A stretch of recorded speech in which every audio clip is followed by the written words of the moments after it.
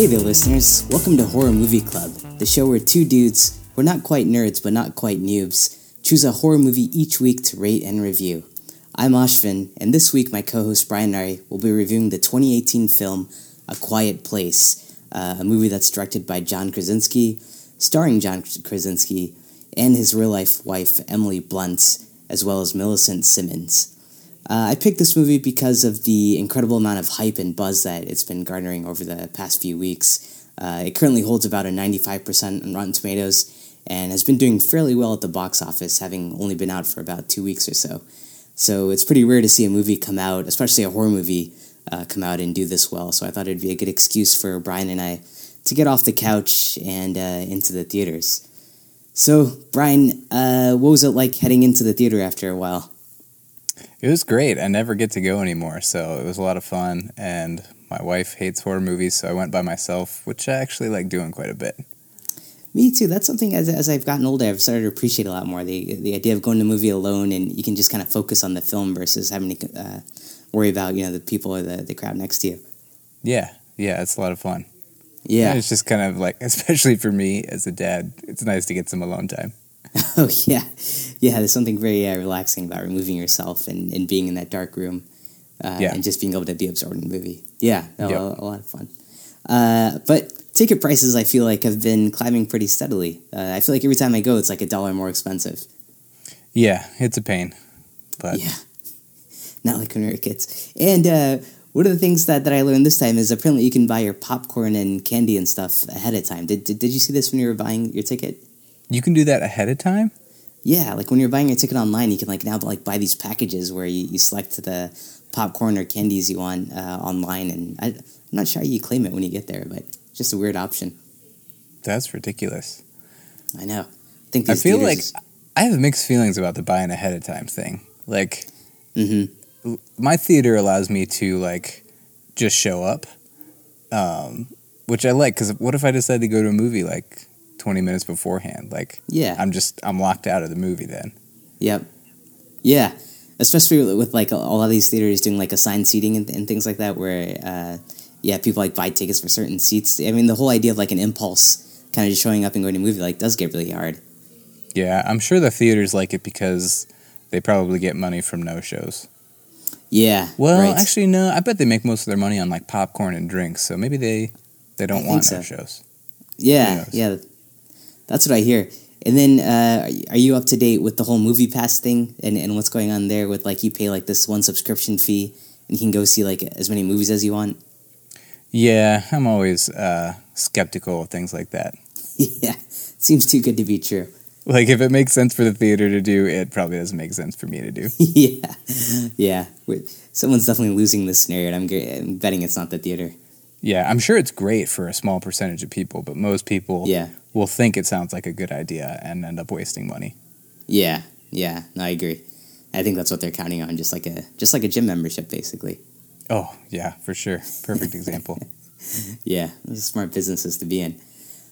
It was exciting to be back in the theater, and I feel like horror movies in the theater is an extra level of excitement that's fun and can sometimes, when it's done well, can pay off. And we'll talk a little bit more about how this movie used a lot of the elements of being in a theater to its advantage here. But before we dive into more of an in-depth review of the plot and our reviews and the spoilers, let's spend some time just talking about the making of this movie, the background, the story behind it, what all came together here. So overall, this was a movie that was about a family that is basically trying to survive in a world that's been taken over by these monsters who hunt based on sound, not on sight. Kind of like the T-Rex from Jurassic Park. Wasn't that how he worked? Yeah. He could see, though. These things can't see at all. Oh, they're completely blind. Yeah. No, wait a minute, T-Rex. Oh, man, Jurassic Park failures. It was movement that, he could see really well. Oh, okay. So if you were perfectly still, it got him. Oh, gotcha. Yeah. I think that was scientifically inaccurate, but it was how the movie worked. Yeah, it worked well for the movie. Yeah. Okay, so these monsters in this movie are completely blind, but they have insane hearing, and they basically hunt on sound, right? Yeah, that's like a bat, like echolocation. Yeah, echolocation. I like that. Maybe idea for a future band name. That is a good band name. Yeah, right. I can't decide if it's great or horrible, actually. I know. I feel like if I heard that, like if an opener came out of the show and was like, "We are echolocation," I'd be like, "Oh, brother." Yeah. Actually, the more we talk about it, actually does sound like a terrible band name. A little too on the nose. Yeah. What genre would you put this movie into? Monster movie. Do you prefer the term monster movie or creature feature? I would put it in monster movie. Is there a difference? Would you like put those in? Are those different genres, or do you think they're synonymous? No, I think it's just a different way two different fun ways to say the same thing.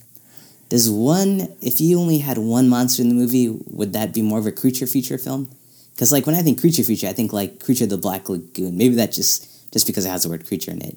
But it also just makes me think of movies that are like, have one like monster, one creature versus. Yeah, I think I think that term originated in a time when it was just like one big giant creature, like crushing buildings and picking up ladies. Yeah, exactly. Yeah, and now with CGI though, you can afford a bunch of monsters now, I guess. Yeah. Yeah. But yeah, I agree. Monster movie, maybe a bit of family drama.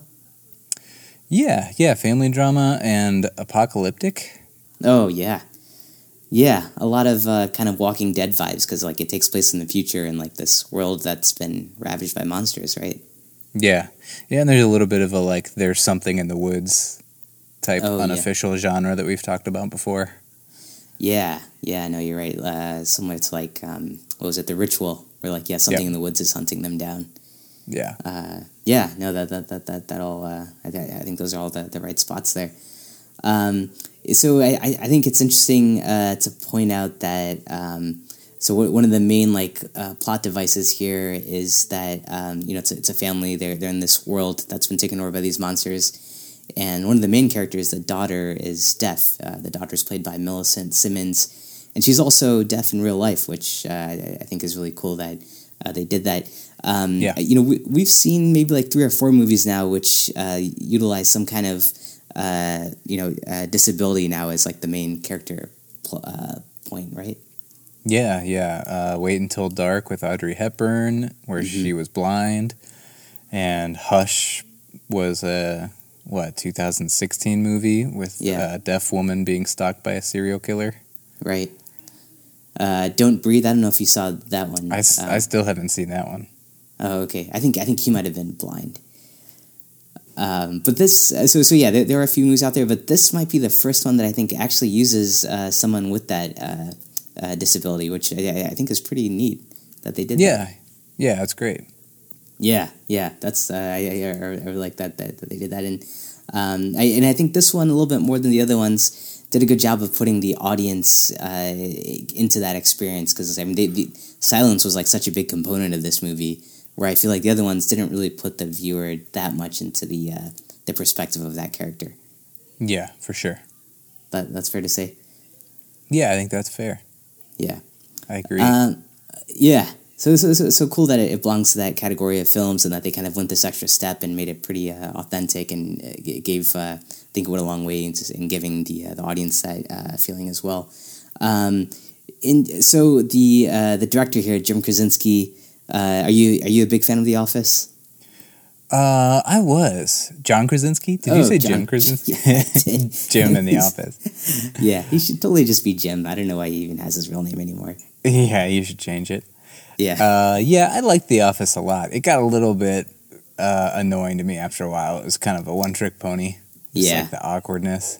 Yeah. It's definitely built on. But it was great. And Jim was great in it. Jim. And a big thing in that show that he got a lot of credit for as an actor was like how much he could do with just a single facial expression. Like he'd give the camera a look. Right. And I feel like that's huge in this movie. Yeah, because there's so little dialogue in this movie. It is basically carried by his facial expressions, which, you're right, like that's kind of his big thing in The Office, right? Yeah. Yeah.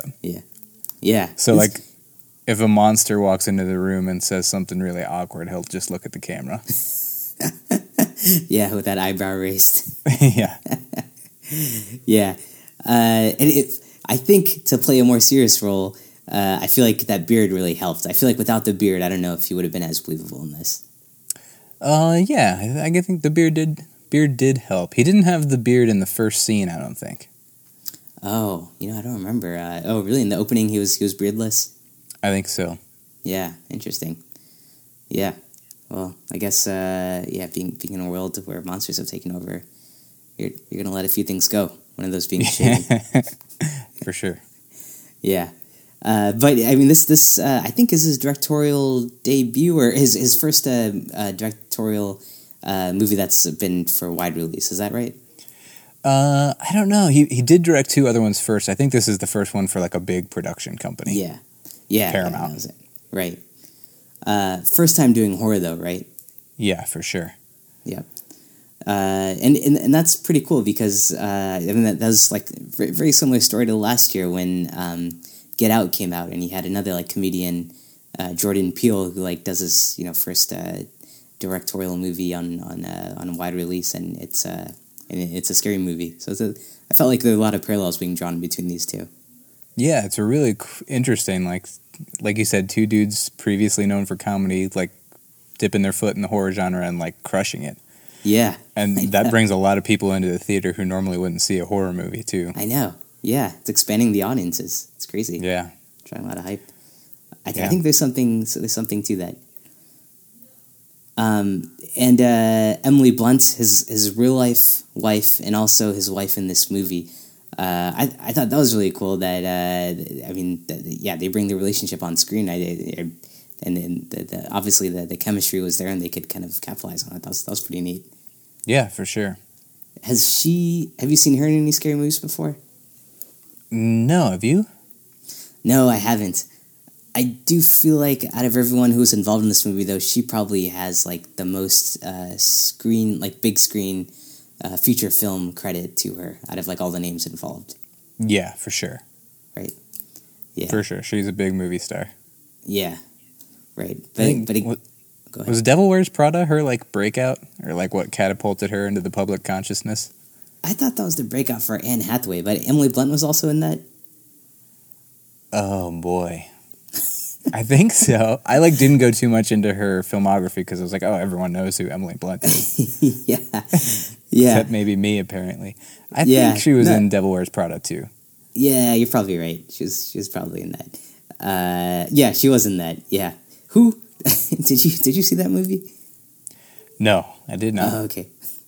All right. I saw snippets of it, but I'm not sure I remembered her from there. I just know. I don't know if I've have you? Is there a movie that she's been in that sticks out to you? I'm not sure if I've really seen her in anything. Yeah. The one movie I think that I have seen her in is Sicario, which was like a great cool kind of drug cartel crime movie that was pretty dark. Did you see that one? I did see that. It's coming back to me. Okay, and I thought she did a great job in that one. She was good in that. Yeah. Yep. Yeah. Yeah, I think she's really good because she can be funny, but then play these really serious roles as well. Yeah, and these are 2 really likable people, and a lot of times the problem with a horror movie is that you don't have buy-in to the characters, or you don't really care what happens to the people. Yeah. And I mean, this could have been a way worse movie, and you would still immediately care about Emily Blunt and John Krasinski because they're kind of a lovable celebrity couple, and they're both just naturally likable characters. That's true. They have a lot of brand equity there. For sure. And you come in just liking them and loving the fact that they're both on screen together, and you just want more of them. Do you think that's cheating, though? No, man. I think it's a great way to utilize that existing chemistry. And people always say oh, you can totally feel the chemistry on screen. Yeah. And I always wonder is that just because they're good actors and actresses? Kelly and I could make a movie. I don't think people would be they're awful. Yeah. I don't know what actually constitutes towards creating that good chemistry vibe. I'm sure it helps, but they're both great actors too. Yeah, they both are pretty good. But I think the audience like coming into the movie, you already know like they're married in real life, and you love these guys to begin with, which definitely helps. Yeah, it builds the hype. Yeah, and Millicent, who plays the daughter, it looks like she's in something called Wonderstruck, which I'm not sure what that is. But have you seen her in anything? Yeah, I never saw that. Yeah, no, I hadn't heard of anything she was in, but she did great. The child actors were great too.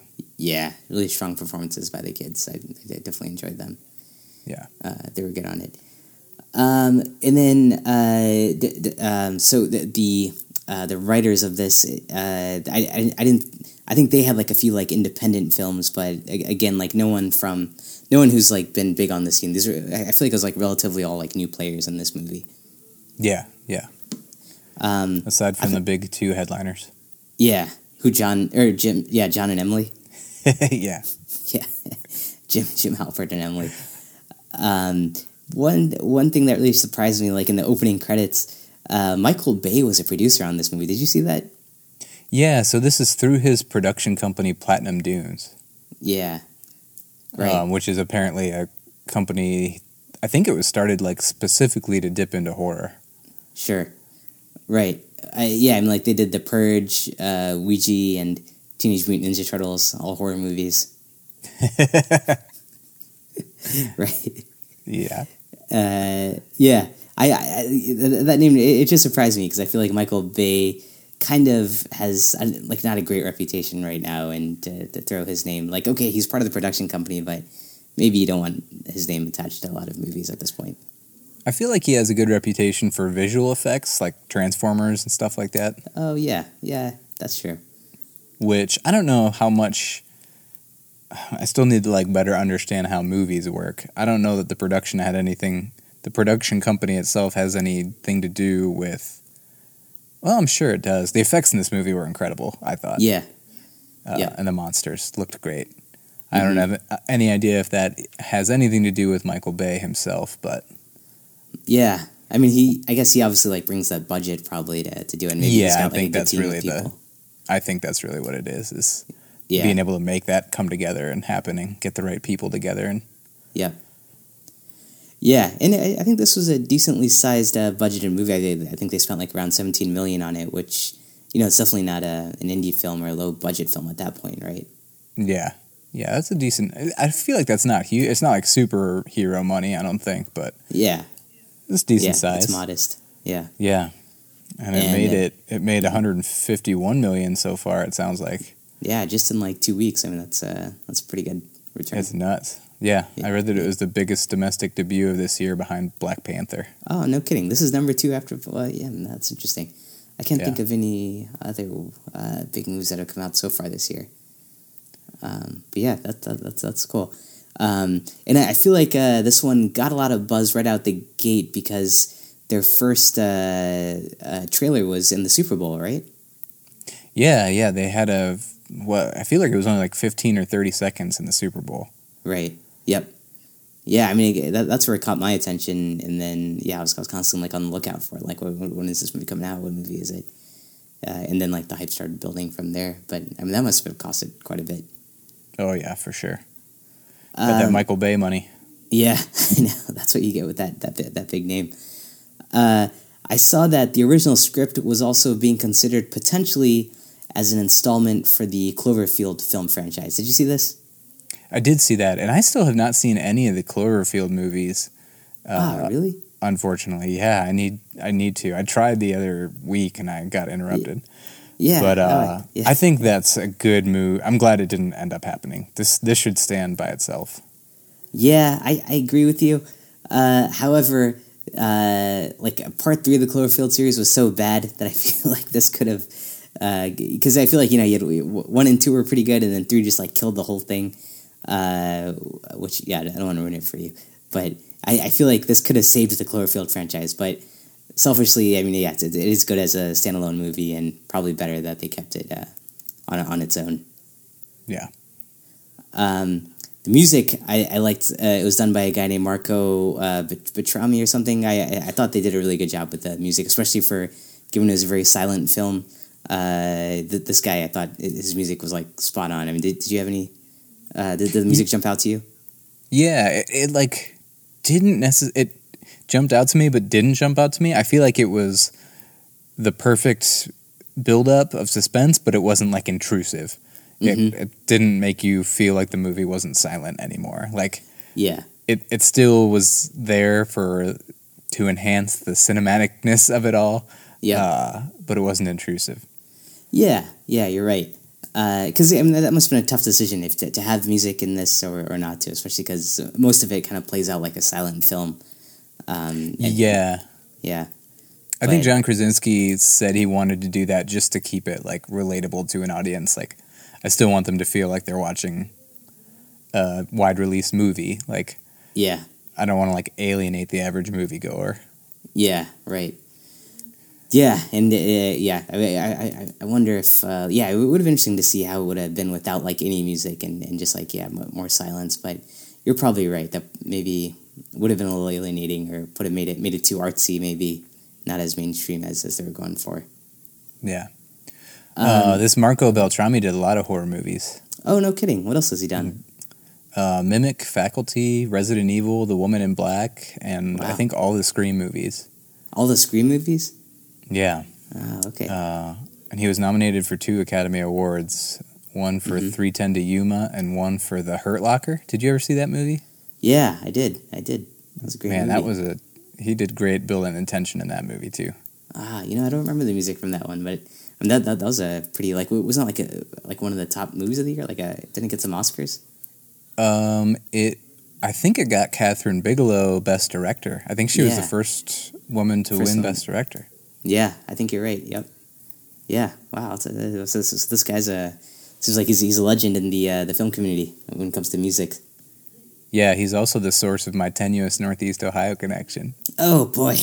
I was wondering where that was coming from. I never find these things. I don't know how you get them. Before we go to that though, the last thing I kind of wanted to mention or just talk to you about. So this movie, I want to talk about the genre of modern horror, which I think we've been in for like the last 4 or 5 years, and some of the movies that are coming to the top. So if you had to pick like some of the best horror movies you've seen like in the last 3 or 4 years, like what would you call out? It Follows. Yeah. That's probably my favorite. That's probably one of my favorites of all time. Me too, man. That's so weird. It's wonderful. It really is. Babadook, The Witch, Get Out. Ah, man. How about you? I had all those written down. Sorry. Those are the 4 I had written down too.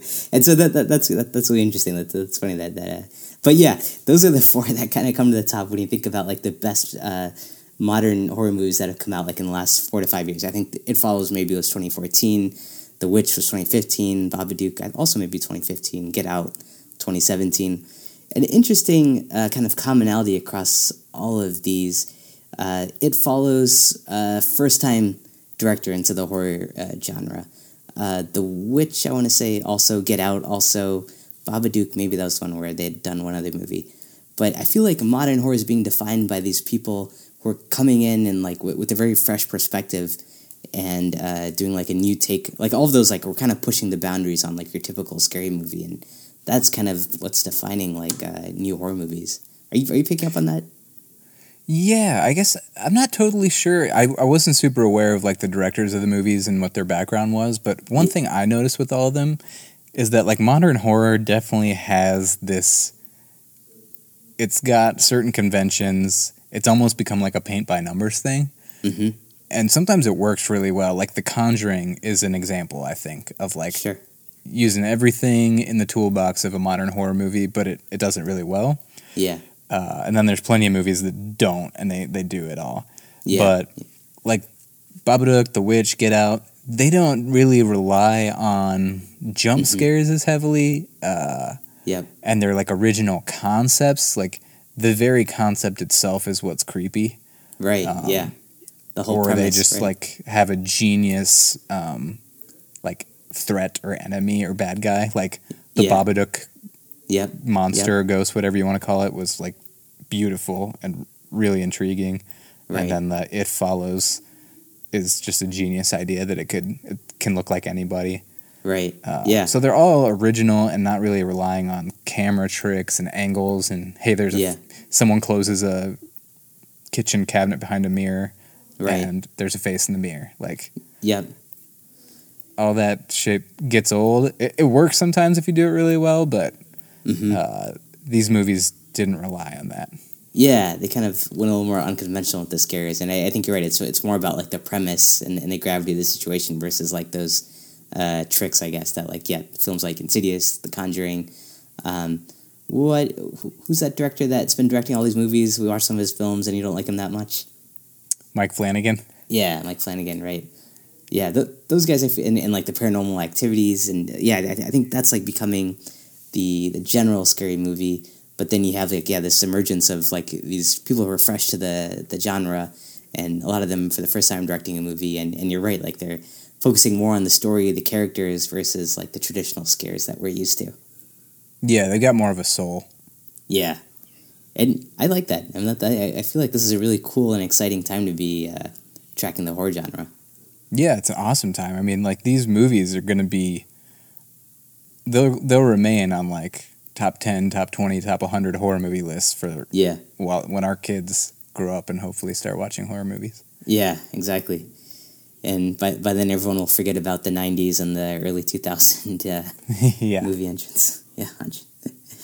Yeah. No, it's an interesting time. Any other trivia before we dive into your Ohio connection? I don't think I have too much other trivia worth mentioning. All right.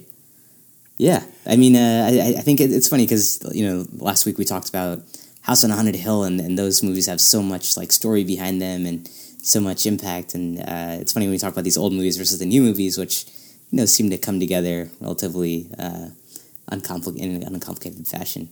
It doesn't make for too much trivia, but it's still fun. So how do you tie this to our home state of Ohio? This is pathetic, but in that I'm really taking a roundabout way. But Marco Beltrami, the guy who did the score, he also scored the Resident Evil movie with Marilyn Manson. Oh, okay. And Marilyn Manson was born in Canton, Ohio. Oh, yeah. Yeah, he was. Yeah. That's something we're very proud of. Yeah. Forget the Football Hall of Fame. Yeah, I know. Wait, Marilyn Manson was in Resident Evil? No, he scored it with Marco. Oh, okay. Oh, wow! I didn't know he was doing music for movies. That makes sense. Yeah, I'm not sure if that's a thing he does or what. Yeah, I mean, I feel like everything I've heard from Marilyn Manson sounds like a horror movie soundtrack anyway. Yeah, it makes sense. Yeah, probably not a stretch. Well, yeah. That's a good one. I'm glad you were able to find that tie back. That's good. Cool, man. Well, let's take a break here before we dive into what happens in this movie and talk about some of the spoilers. In the meantime, I'm just going to go quickly check my stairs. I need to see if I can find any nails that are sticking out of the floor so I can stab my wife when she walks down the stairs. Sounds good. All right, we'll be right back.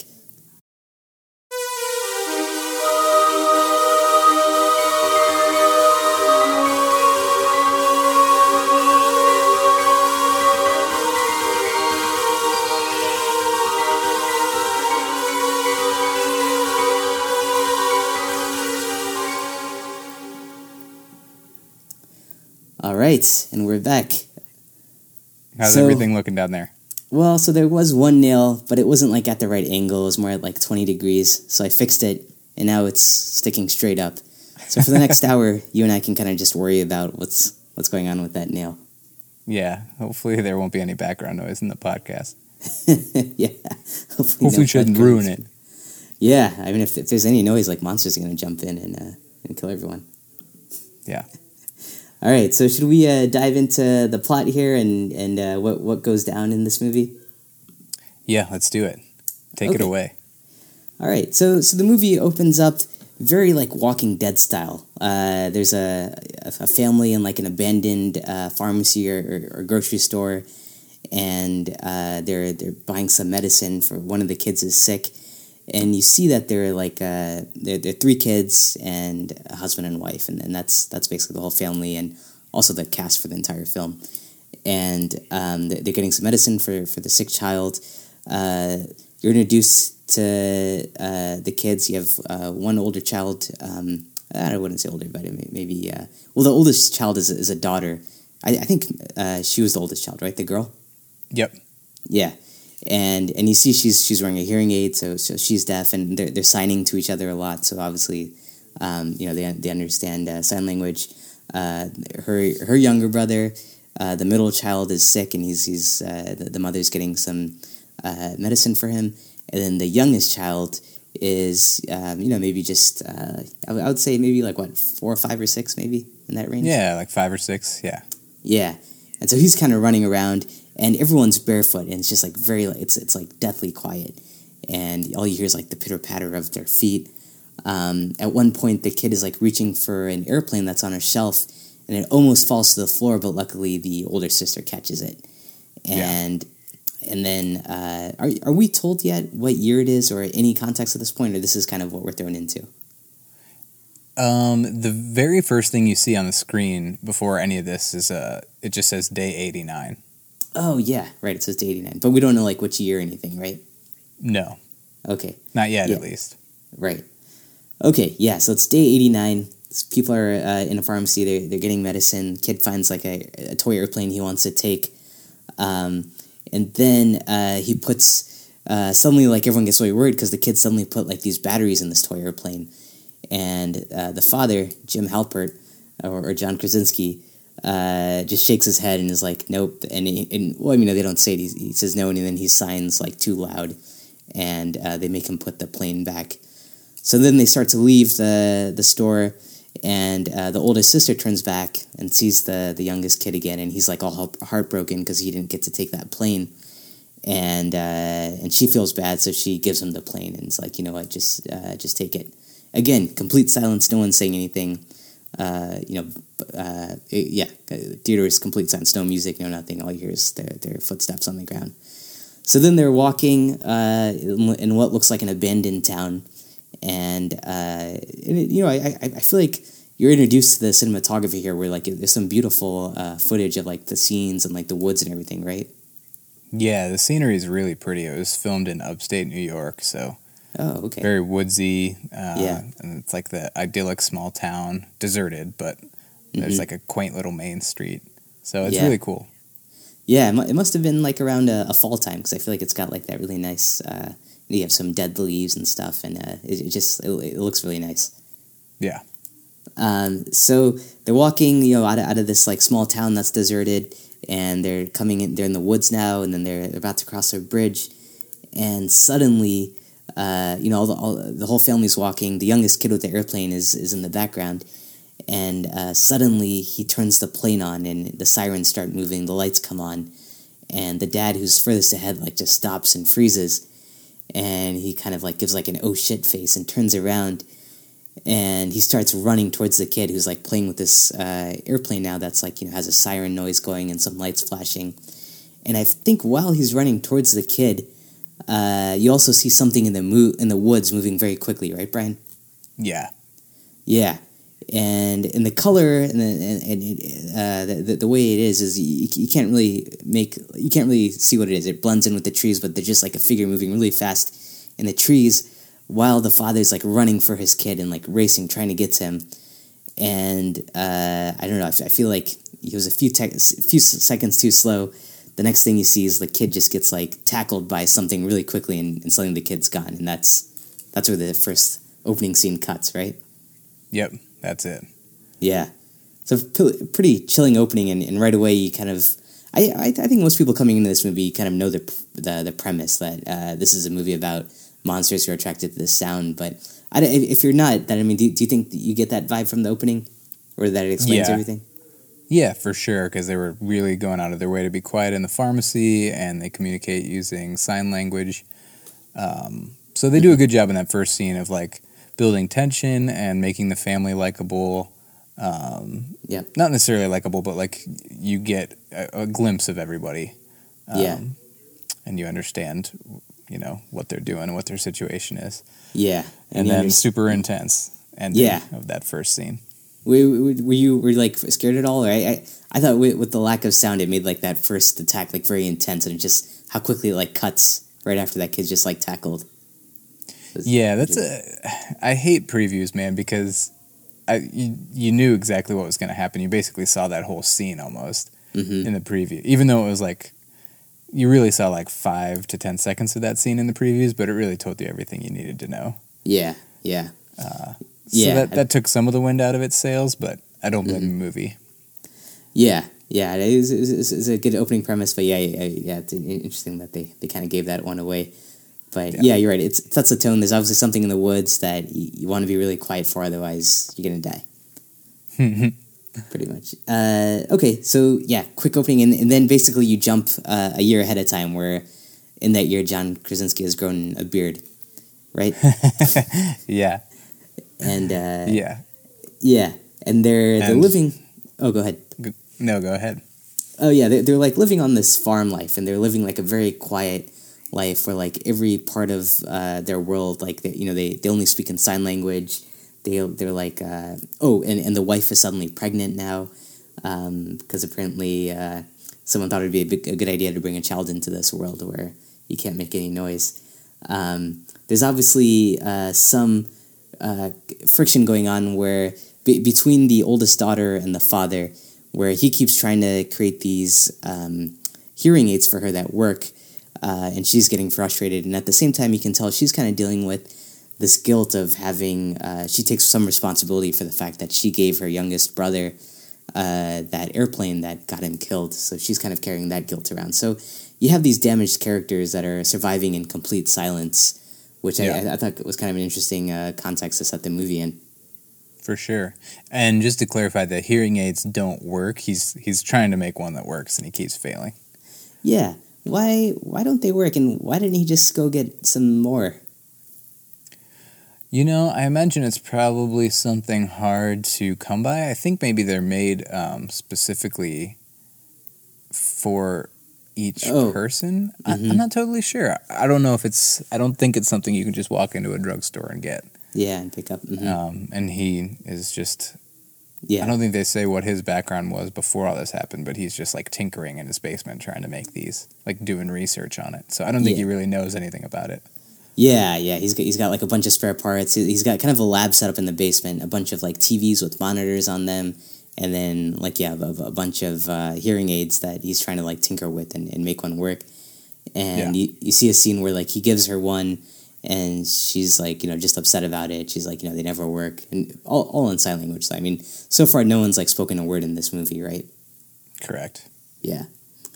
So they kind of tell you like how they're living a year from now, or a year from when they lost their child, or the youngest child, and there's a scene where it lets you know that the monsters are still out there. There's that scene where the kids are like playing a game, and one accidentally like tips over a lantern, and you hear like everyone like gets really scared and like hold still, and you hear like something moving around, but fortunately nothing comes in yet, and you see some what was it, like mice are like scuttling around, and then I think it was raccoons. Oh yeah, and you see them like going in the woods, and like one gets like pulled into the darkness by like some kind of creature. So you kind of know these monsters are out there like in these woods. Yeah. Yeah. And that was a good way to show, like, the situation's still in full effect. Yeah. Yeah. I mean, you got to give this movie props for, like, not having any dialogue. Like, they really tell you a lot of story without any speaking and just by, showing you what's going on the screen. Yeah, and it was only an hour and a half, so it was super efficient, I thought. Yeah. Every scene, I feel like is pretty purposeful. Yeah. So then it cuts to one day where the dad, and I don't think in this movie they ever say the names of the characters, do they? I don't think they do, because I was looking it up, I was like, oh, these are their names. I had no idea what any of their names were. Yeah, it's weird. When you look it up, they have names, but in the movie, they never tell them, which it's interesting. Yeah. One day the father is going hunting for fish, and he wants to take the son with him. The daughter wants to go, but he says no for some reason. I'm assuming the reason was, and everyone kind of assumes, like even the son assumes, that it's because this father is still kind of I don't know, hurt that this daughter might have led to the death of the youngest kid. Do you think that was the reason? I don't know if that was the father's reason. He just told her that she needed to stay home with her mother, who was very pregnant. Yeah. Super pregnant. Yeah. And then he told the mom, she can come next time as he was leaving. Yeah. So right. I don't think it was necessarily a slight to her, but she took it as one. Yeah. And I think, I don't know, the son, I think he thought the same thing too, because they have a discussion about it later. Yeah, so I think that leads us up to like one of the first talking scenes. So the father and son go on, the daughter's upset and she like goes back to her room to kind of pout a bit, and the mother is back at home doing housework. But yeah, the father and son they go fishing. The son is like pretty spooked the whole time. Like he doesn't want to be out there. He's really scared. And the dad starts talking to him, like which is I think the first time we hear dialogue in this movie. And he explains to the son, like, we're by the water, or like we're by a waterfall. So like when this water is going, or there's like a loud noise, you can kind of talk to each other and like even like scream into the water if you want, because we're protected. Which I wonder how he figured that out. How do you think he figured out like when it was safe to speak? I mean, I feel like there's like some trial and error there, right? Yeah, I mean, they've been at this for over a year, so, he could have just dropped something by the river one day and been like, oh, no, and then and realized that nothing happened. Yeah. And he's been, like, researching these monsters just through, like, newspaper articles and which I thought was cool. Like, it's not a complete apocalypse. Like, the world was aware that this was happening, and there were newspaper articles published about it, but they don't have any contact with anybody. Yeah, I assumed that those newspaper articles that you see in his basement lab are from a time when people like were still around. I think it was when like as it was happening. Yeah. So I guess you don't know if there are still people alive, but it was like it wasn't like all of a sudden everyone was gone thing. It was happening. Well, there was some progression. You're right, and I think I failed to mention that one night you see him, before they go out on this fishing trip, where he climbs up to the top of what is that, like a grain silo? Is that what you called him? Yep. And he lights a fire, and he looks out onto the hills, and you can see like other fires being lit. So I assume there are like those are other people, right? Oh, I didn't even catch that. Oh yeah, I thought that's what I saw. It was like. He was up there. He lights a fire, and then like he sees like other people lighting fires like in the distance, like on the hills, like other people like lighting fires. Okay, I missed that. Yeah. I don't know. Maybe I saw that. It might be something to check back on.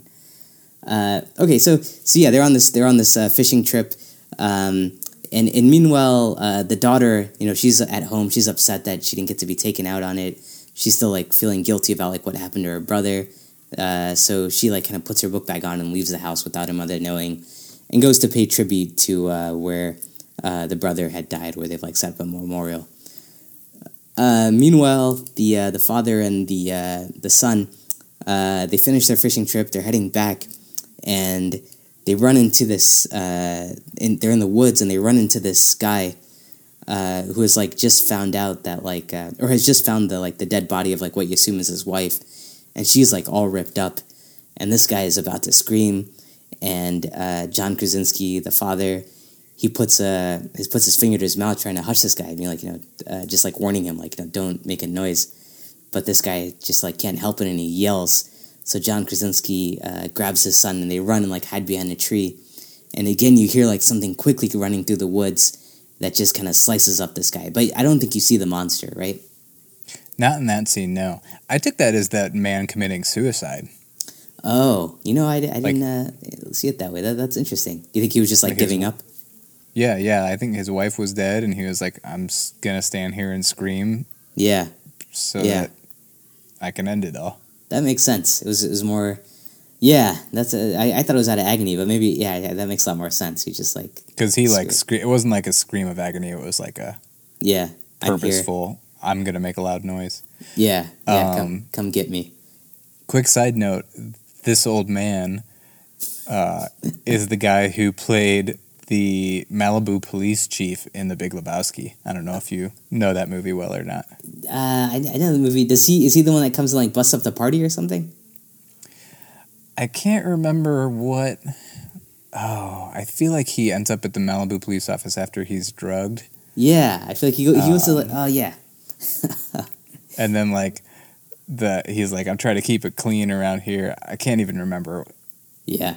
There's so many people that absolutely love that movie that are really angry at me for not knowing exactly what the line is. But we just made a bunch of enemies. Yeah, it's my wife's favorite movie, so yeah, I recently watched it with her. Yeah, no, that's a great one. No. Okay. Wow, an interesting cameo. Or I guess, I mean, it's interesting that he would surface up after so many years in this role. Yeah. Okay, yeah, so again, I think that scene goes a ways to show, this thing is in the woods, you make a noise, it is going to come get you and kill you. The monsters are very real. Meanwhile, back at the house, the mother is there. She's going about her business, doing some housework, doing some laundry, and very pregnant. And you see her at this one scene, she's taking laundry from the basement to upstairs, and the laundry gets caught on like a nail that's on the stairs. So she pulls and pulls, and finally like she pulls it out. But in the process of doing so, the nail kind of comes and now it's like standing up at a 90-degree angle, and it's on these stairs. And she doesn't see that, and she just like keeps going on. And now like I feel like it puts the audience in a panic, right? Because like you're just thinking like they've just set up this device here, which is going to hurt someone at some point, right? I mean, were you on the camera. Yeah, for sure. The camera lingers on this nail sticking straight up on a step. Yeah. So you know what's going to happen. Yeah, and that's like all you can think about. I mean, it's like a Home Alone moment, but it's like, wow, that's going to be pretty bad. So she goes upstairs, and suddenly I think she starts having contractions, and her water breaks. I mean, earlier you see she was looking at a calendar, and she was like, it wasn't due for like another 2 weeks, which, Brian, you've had a kid, so I mean, I feel like within 2 weeks you're in the danger zone, right? I mean, you could go anytime, right? Yeah, I think 3 weeks prior to your due date is still considered full term. Oh, wow. So yeah. So, you're in the danger zone for sure. Yeah. So I question their thinking in abandoning her at this point. And also, I mean, obviously, like, why are you having a kid when this is happening? But I feel like that was, kind of a mistake to, like, leave her, being so close to, being pregnant. So obviously, now her water's broken, she's being pregnant. So I think this is, like, when she rushes downstairs and the nail goes straight up into her foot. And does she scream, or she, like, drops a picture? She makes a noise, right? She drops a picture. She's holding a framed picture for some reason. She drops it, it shatters, and I think she screams. Yeah. Yeah, I mean, a nail just went through her foot. She just went into labor. So now the monster comes to the house. Like, she runs in the basement, hides, and now the monster's in the house. And she's just, like, kind of, like, trying to sneak. And this is kind of where we first get, like, to see the full glimpse of the monster, right? Yep, yeah. And how would you describe it? Kind of like a long-limbed... I don't know, big-headed thing, or what do you think? Yeah, it's kind of like a long-limbed humanoid. It's kind of like the aliens from Alien, but a bit more human and like a bit more typical human head shape. Yep. But still like big long limbs and giant fingers and claws. Yeah. Did you ever play Resident Evil 2? The video game? No. There were these monsters in that called Lickers, and it looked a lot like those to me. Oh, interesting. Have you ever seen Stranger Things? Yes. Oh, yeah, it did kind of look like the monster from Stranger Things. Yeah, because like the head kind of like opened up in a similar way. Yeah, for sure. Yeah, so these monsters are like completely armored. Oh, That's one thing that you learn earlier in the movie. Yeah. Yeah. And they have like these huge ears on their face pretty much, right? Yep. Or they just go by sound. So this pregnant mother now who's in labor is like stuck in the basement while this like monster is like basically going around. She can't make a single noise, otherwise it'll hear her. And somehow like she sneaks up the stairs and gets upstairs into like the bathtub while this like monster's like roaming the house, like listening and like hearing her and like kind of tracking her down. So she's in this bathtub. While she was in the basement, there was a button that she hit that made all the lights around the farm turn red, which kind of served as a warning. So, like, at this time, the father and the son are coming back, and they see that the lights are red. They know something's going on, that there's a monster, and suddenly he knows, like, his wife is in danger. So he tells the son like go run and like hit the fireworks. I guess they have like some fireworks off in the distance that shoot off into the air and will make a big diversion. So this kid is running. While this kid is running, the mother is like in the bathtub, like having contractions and like just trying like her hardest not to scream. And this monster is like coming closer and closer. And then I feel like the way they showed it is like the monster's like right at the bathtub, and suddenly like the fireworks go off. And then the next thing you see is like the father runs into the house up the stairs. The bathtub is empty. There's like blood there. And you think that, maybe the monster got her, but then like she's in the bathroom and she's like delivered the baby. Yeah, she like a bloody hand hits the glass of the shower and she's in the shower. Which is like a separate unit from the tub with the baby. Yeah, baby's been born. That was a pretty quick, from what I understand, delivery. It was. I mean, it can happen for sure. Yeah. Well, yeah. I guess especially in such a stressful situation. I mean, things happen. So anyway, him and the wife now with the baby are at the house. They go into like a bunker to hide that he's created, and it's interesting because he's created like this kind of coffin for the baby to like put the baby in to mute the sound of the baby crying, and like puts like a little mask over the baby, which I thought was pretty smart on his part. Yeah, It was cool. They had an oxygen mask set up and put it on the baby, and then put the baby in this box, essentially soundproof box. Yeah. So despite the bad parenting decisions of having a kid in this environment, fortunately he thought about like ways to protect the baby, which was good. But now like the other two kids are out there. Like the daughter is still like coming back from the memorial, and the son is like shot the fireworks, and he ran into the woods and then got really scared because he thought he heard something, and basically ran really fast in the cornstalk and like ran into a set of tires and got knocked out or something. But anyway, go ahead. I think they had like some old equipment out there, like farm equipment that he ran into and got knocked unconscious, presumably. Yeah, exactly. Just or like knocked running over really quick. at least. Yep. Yeah. And then basically the deaf daughter is coming back, and she sees like a flashlight there, and she goes and looks for him, and she goes and like finds her brother hiding there. And in the process, one scene that was really cool is like she sees the flashlight on the ground. She's like looking around, and like a monster comes up behind her, and she is like playing with the earpiece that her father gave her, and creating like this crazy feedback from it, which like drives the monster away. So I think at that point we kind of start to realize that the monster does have a weakness. It's the feedback from it's like these high pitched feedback noises, right? Yeah, and I don't think it was her playing with it that created the feedback. It was that as the monster got closer, the hearing aid created some sort of feedback. Oh, no kidding. It was like it was like when a microphone gets too close to a speaker, that principle. That's what it was. I thought she was like putting her hand up there and like doing something with it, and then that drove it away. But she was putting her hand up there because it was painful, like this super loud noise. It was driving that feedback. Interesting. Yeah. Okay. So yeah, that's the first time we get that hint.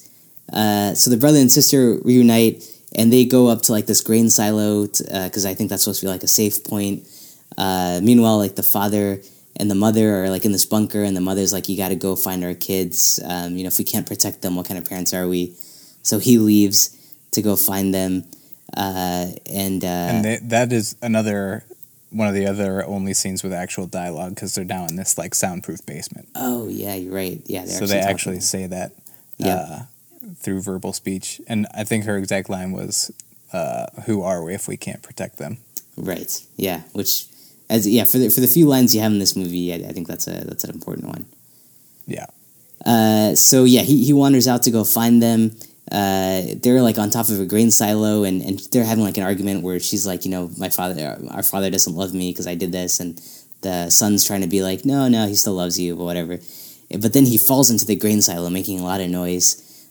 She jumps in after him, and they're like stuck in this like grain silo now. And then suddenly the monster like shows up and like jumps in there with them, and they're like freaking out. And again, I guess because of the monster being so close, the earpiece again gives that feedback, and it drives that monster away, right? Yep. Yeah. Yeah. So he darts out of there. Yeah, like it just like tears open the silo, like it cuts through the metal and like runs out of there. Mm-hmm.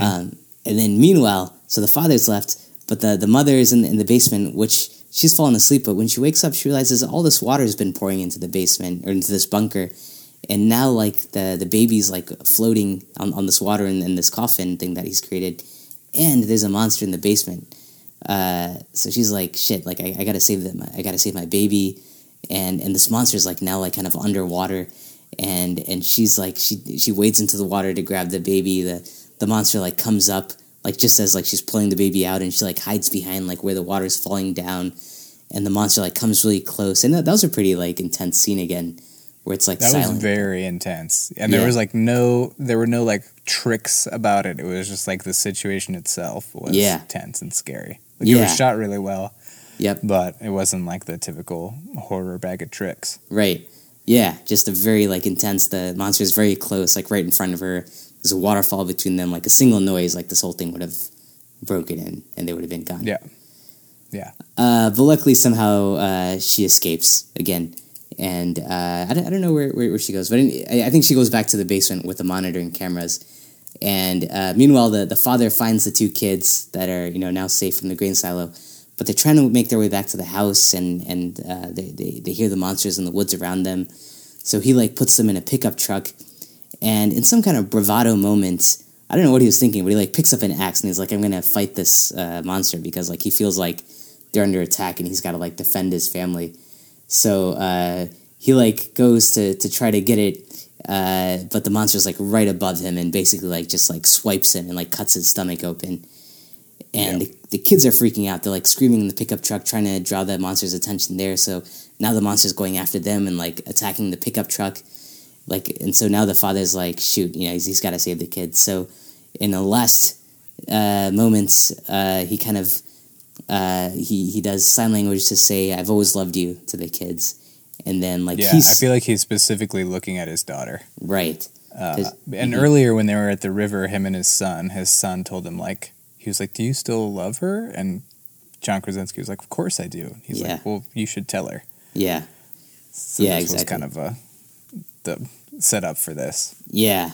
So, like, she doesn't feel like it, and he knows that, like, the kid, like everyone else, feels like he doesn't love her anymore. So this was his way of like proving, or I guess, or like as a final statement, he's like telling her, "I've always loved you," and then he screams, and I feel like that was like a very powerful scream. Like I thought that was like his best performance at that point. Yeah, it was a powerful moment. Yeah, he's sacrificing himself. Yep.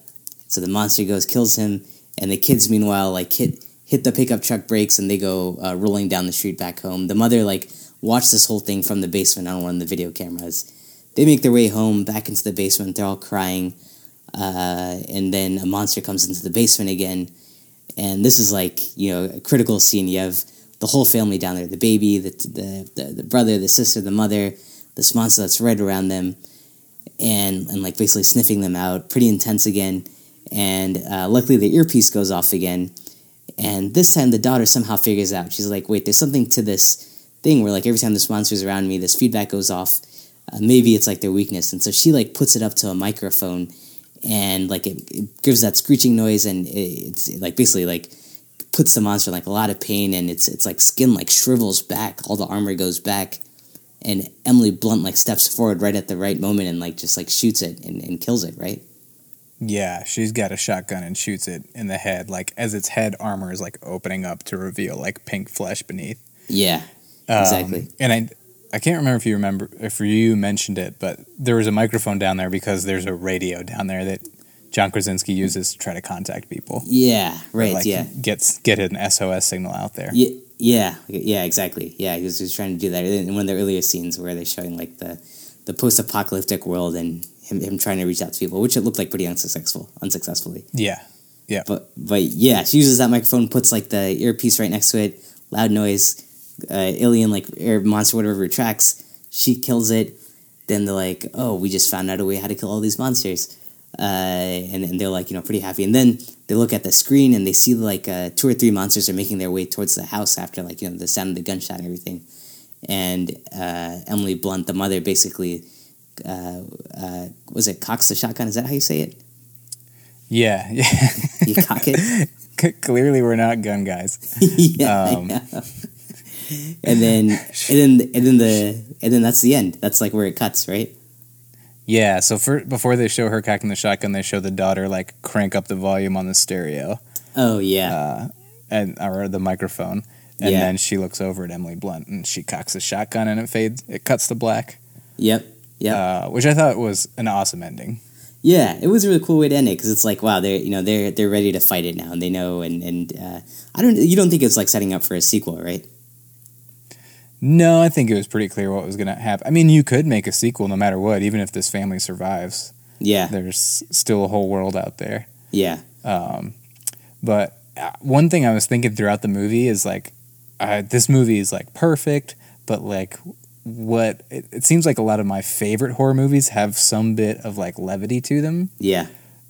Which this movie didn't have at all, but I thought that ending kind of wasn't necessarily levity, but it was like finally let you be like, hell yeah, like they've got this now. Like it was just kind of a badass scene with her cocking that shotgun. Yeah, it was kind of like it's like a sign of positiveness and like hope, and it was just like a nice like tonal change to like end the movie on. It was really interesting. Yeah, and even in this movie it was dark, intense, and emotional, but it wasn't like bleak. Like the characters were likable. They talked to each other. They expressed love to each other. Yeah. They had a couple of like charming scenes here and there. Yep. I know we talked about this. I think it was when we watched The Black Coat's Daughter. Oh God, yeah. That movie just had like no light to it at all. Like nothing likable. When a movie is that dark and bleak, it's hard to like it. Yeah. Exactly. I think this managed to balance like being really heavy and emotional, but still having like lovable characters and touching relationships. Right. All I think, based on the strength of like the characters and the actors, and in a world where like there was no dialogue, but like their minimal like communication with each other, it really like it made you invested in them and like them, which I think is a pretty big feat. Yeah, for sure. When you don't have barely any spoken dialogue and your movie's only an hour and a half, like they really accomplished a lot. Yeah, they did. This is the type of movie where like I feel like you're like holding your breath the whole time because it's like so silent, and you're like I feel like for like the last sequence of an hour, and again like it's not a very long movie, but, like the last like half hour 40 minutes it's just like they're hunting and you don't know what's gonna happen, and you're trying to be as quiet as the characters, and like the as soon as the movie's over, like you're finally like you're realizing like you haven't taken a breath for like the last hour or so. Do you feel like that? Yeah. As you were saying, like at the beginning of this conversation, that it's cool to get back into the theater again. Yeah. Nobody was like audibly. A lot of times in horror movies, you get like a bunch of audible gasps or like people laughing at false scares. Or the movie theater was dead silent, even though it was absolutely packed. Like I got one of the last seats in there. Oh wow! On a Sunday night. Yeah, it was Sunday night at 8 p.m. So I was running a little late. I was like, oh, it's fine. And then she like turned the screen around for me to pick my seat, and there were 3 left, and I picked the only one that wasn't like in the first row. Yeah. Oh my God. Yeah, it's doing pretty well. I heard that too before going to this movie. It's like one where you don't want to buy popcorn for, or don't want to like have candy in your hand, because it is like so silent. They're just and they did that really well. And I don't know if I hadn't watched it in the theater if like that would have translated well. It's like an at-home setting. It was a great movie to watch in the theater. Yeah. What do you think the most silent movie theater treat you could get would be? Oh God, a drink without ice, maybe. Oh, Swedish Fish. Oh man, I think you nailed it. What do you think? But you got to chew a little bit. I feel like it's got to be something you could suck on. Oh yeah. So it's like gobstoppers, but then they rattle around in the container. Ah, yeah, right. Yeah, you're pouring that out. Yeah. Speaking of shit like this, the movie did a good job of like not having too many. You can always tear a movie apart like this and be like, they could have done a better job soundproofing, or if they made that soundproof place for them to like have the baby, why didn't they just like live in a place like that? Yeah. But with a movie like this, it's impossible to have those things not exist. Like you can always poke holes. Yeah. But they did a pretty good job of keeping it tight. Like, Yeah. the characters were smart. In that first scene when they're walking from the pharmacy back to their house, there's a giant trail of sand from town to their house. So they've like covered this path in sand so that they don't make much noise when they walk. Oh, wow. I didn't realize that. Interesting. Yeah, and then like the lighting, the like Christmas lights outside, they have the option to turn them red in an emergency. That's really smart. Like, Yeah. They know what they're doing. And like the writers thought things through. Wow. I mean, that's interesting because I kind of left with the opposite in mind because I was like, yeah, why don't they just have like a speaker set up like a mile away from the house that's like super loud and just like blast that all day, or like have like an easy way to like activate sound in another area because obviously I think electricity was still running, so it just seemed like it would have been easy to project sound somewhere else if you had to create a diversion. And it was surprising. That's what I would think too. Like just create so much white noise in your house that they couldn't hear you speak. Yeah. Right. Exactly. Yeah. I mean, he kind of explains that's how it works. Like when they were by the waterfall, right? Yeah, but again, easier said than done. They don't have infinite resources. I guess. The only way they can get into town is walk, and they can't bring back anything they can't haul on foot or that would make any noise. Yeah. Yep. So. Yeah. No, that's true. Yeah. Yeah. No, I guess. Yeah. You can't be too harsh on them. I mean, this is not an environment any of us have been in. So it's tough to actually say. Did you feel like I've read a lot of people saying this movie is like a commentary on parenting, and did you feel like that? And did you feel like they were good parents? I feel like there was definitely a lot of themes on parenting. That's undeniable. Mm-hmm. I read that it was like a pro-life type argument or making a pro-life statement. Interesting. I think people are reading too much into that. Yeah. But there was like definitely a huge parenting themes. I mean, it was like all about his relationship with the daughter and them. Mm-hmm. Like she says, if we can't protect them, who are we? And then that leads him to sacrifice himself. Like, yeah. Yep. Yeah. Yeah. Yeah. I mean, it plays a big role in this movie. Is the parent-to-child relationships and him really like playing up the role of the father and yeah. That was like the heart and soul of this movie. Yeah. Yeah, that makes sense. I was a little more critical on them. I didn't think he was that great of a parent because, basically, like, abandoning, like, a pregnant wife. Well, yeah, so one, like, the idea that it was a good idea to have a kid in this world where any sound is going to, like, basically put the whole family at risk. So I feel like they took a risk by having a child, given that, like, babies are going to cry, and then you're going to attract monsters that are going to kill all of you. So I feel like he put his entire family's life in danger. Secondly, like I feel like there were times that he didn't have like the kids top of mind. I don't know, like leaving the wife and the daughter behind, like when they go on that camping trip. But like I think his justification there was that A, he needs to fish so they can have food. B, his son needs to learn to take care of himself because any one of them could die at any moment. Yeah. So he would need his son to take care of himself and the others. Yep. And he left the daughter home with the mom. Like the daughter wasn't incompetent. Yeah. But the daughter ran away, so that was the daughter's fault that the mom was home alone. Yeah, but it was just surprising that the mother like had no idea like where her daughter was or like what her daughter was doing. I just feel like in such a scary world, like I would be like paranoid the whole time, like not want like anyone out of your sight at once. But I feel like they were pretty lax for the situation. Yeah, maybe after about a year and a half or so, they slowed down a little bit. Yeah, kind of normalizes things. Let their guard down. Yeah. How did you feel about the fact that they never like went into like the backstory of the monsters? Like, did you want to know like were these aliens or like how these came about, or you were fine not knowing? I love it. I love not knowing. They'd just ruin it if they had tried to explain it. Yeah. What do you think? I agree. And part of me was like very curious, but I do like there was like no explanation. It's just like these monsters are here and they've somehow taken over the world. Yeah, we don't need to know. Yeah, I think what would have worked is if I was in a situation, I would have gotten a boat and lived on the water. I think you would have been safe that way. Yeah, that's true. It was a long way to walk to water, though. Yeah. You said they were in New York, right? Yeah, upstate New York. I'm not sure if that's like, I don't know if they ever let you know where the story unfolds. That's just where it was filmed. Yeah, I guess. And actually, in that one scene, you do see the monsters go underwater when they're in the basement. So I'm not sure what their presence was in the ocean, but yeah, that could have been tough.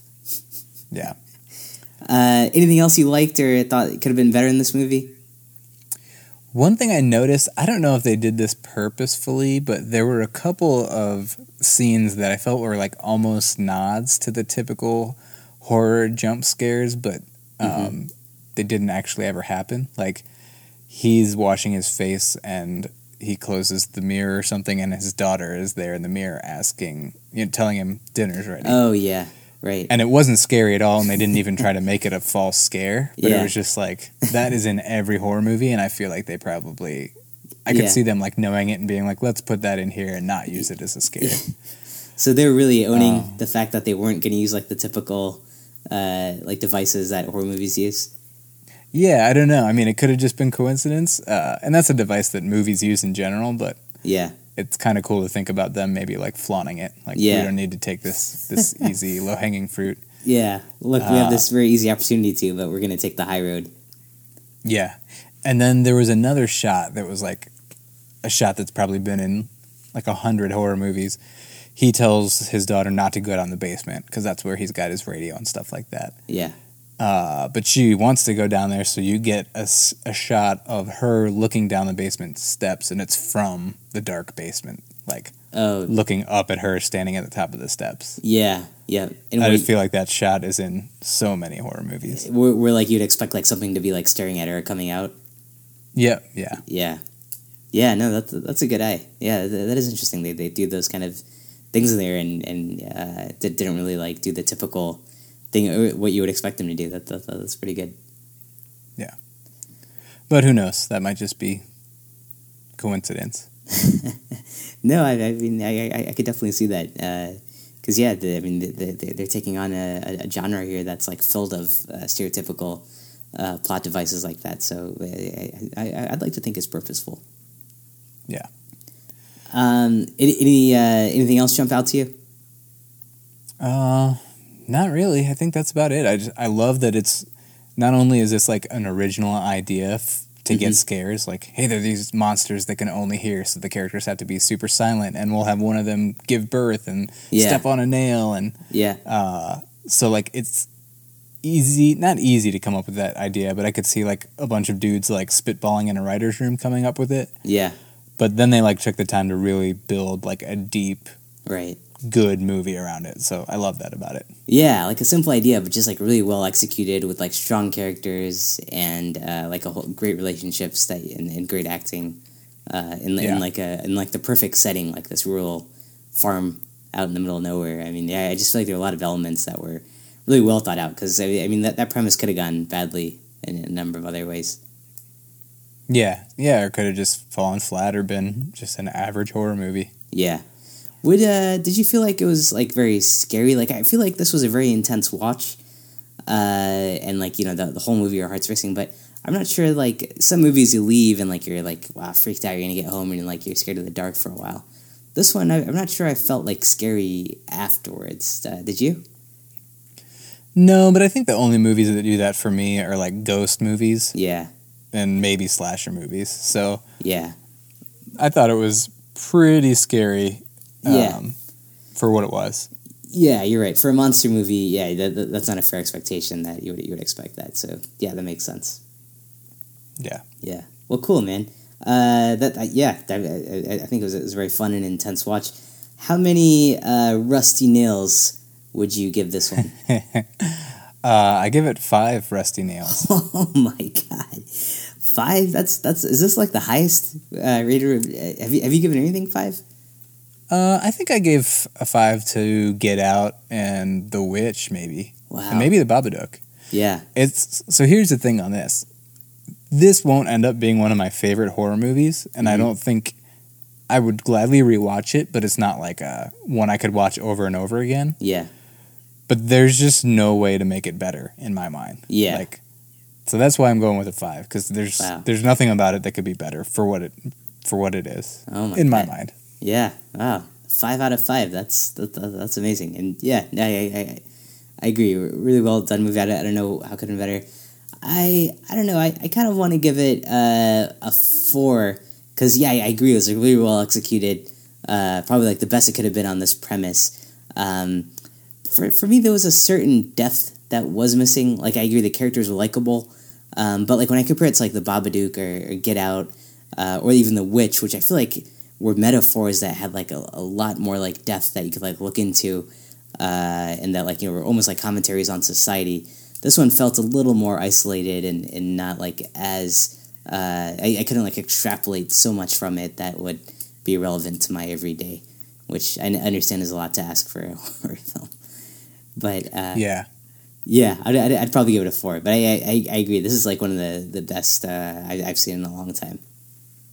Yeah, I respect the 4. I hear what you're saying. And as a new parent, like, there's a scene where they lose their son and a scene where the father sacrifices himself for the family. Mm-hmm. And lately, when stuff like that happens in movies, I tend to cry.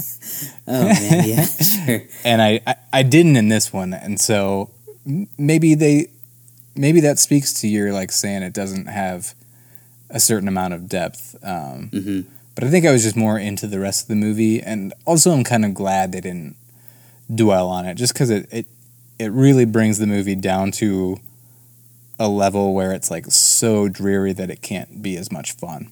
Yeah. So, like, I love that they cut right. You see in that first scene, you see the monster come, like, tackle the kid, and disappear off the side of the screen, and then it's over. Yeah, like, if we had seen any more, or seen more of the family's reaction, or even seen the family's reaction the next day, it would have been like a little too heart wrenching, possibly. Yeah, I think you're right. To keep the mood of the movie. So. Yeah, no, that's true. I think it was very, very purposeful on their part to kind of keep it. Not dive too deep into like the sorrow or the loss and all that. Yeah. So, I think it would have been very different. They definitely like did it justice. Like they all had scenes where they were remembering that loss, but it wasn't just like they didn't wallow in the tear jerkiness of it. They didn't exploit that too much without they found a nice balance between exploiting it and like overlooking it. Yeah, right. Yeah, I completely agree. That it is really good balance, and balance is so important in these movies. Otherwise, you can totally get the formula wrong. So, I think that helps, and it helps having these guys from the comedy genre too, like Emily Blunt and John Krasinski. I think that's what they're good at doing, is balancing that kind of dynamic. Yeah, it adds some charm. Yeah. Well, great. I think so. That's our review of Quiet Place. Anything else to add to it, or any other things you want to call out? That's all I got. All right. Well, that's all for this episode. Listeners, we hope you enjoyed today's discussion about A Quiet Place. If you want to be a part of the discussion, we encourage you to follow us at Horror Movie Club Podcast on Facebook, or shoot us an email at podcast@horrormovieclub.com. Check out our Facebook page for next week's movie in case you want to watch it before the next episode. And check out our website, which is horrormovieclub.com. Is that right, Brian? Yep, that's it. Awesome. Great. Well, until next time, I guess if you're planning to have a kid, maybe consider how close you are to any kind of monsters that might be attracted to the noise that kid make, or that might endanger your family and put you in a situation that may not be the best. Yeah, standard family planning. Yeah, standard family planning, exactly. And get the Swedish Fish next time you see a movie, just in case. Yeah, you don't want to be that guy sobbing and eating popcorn. Just kidding.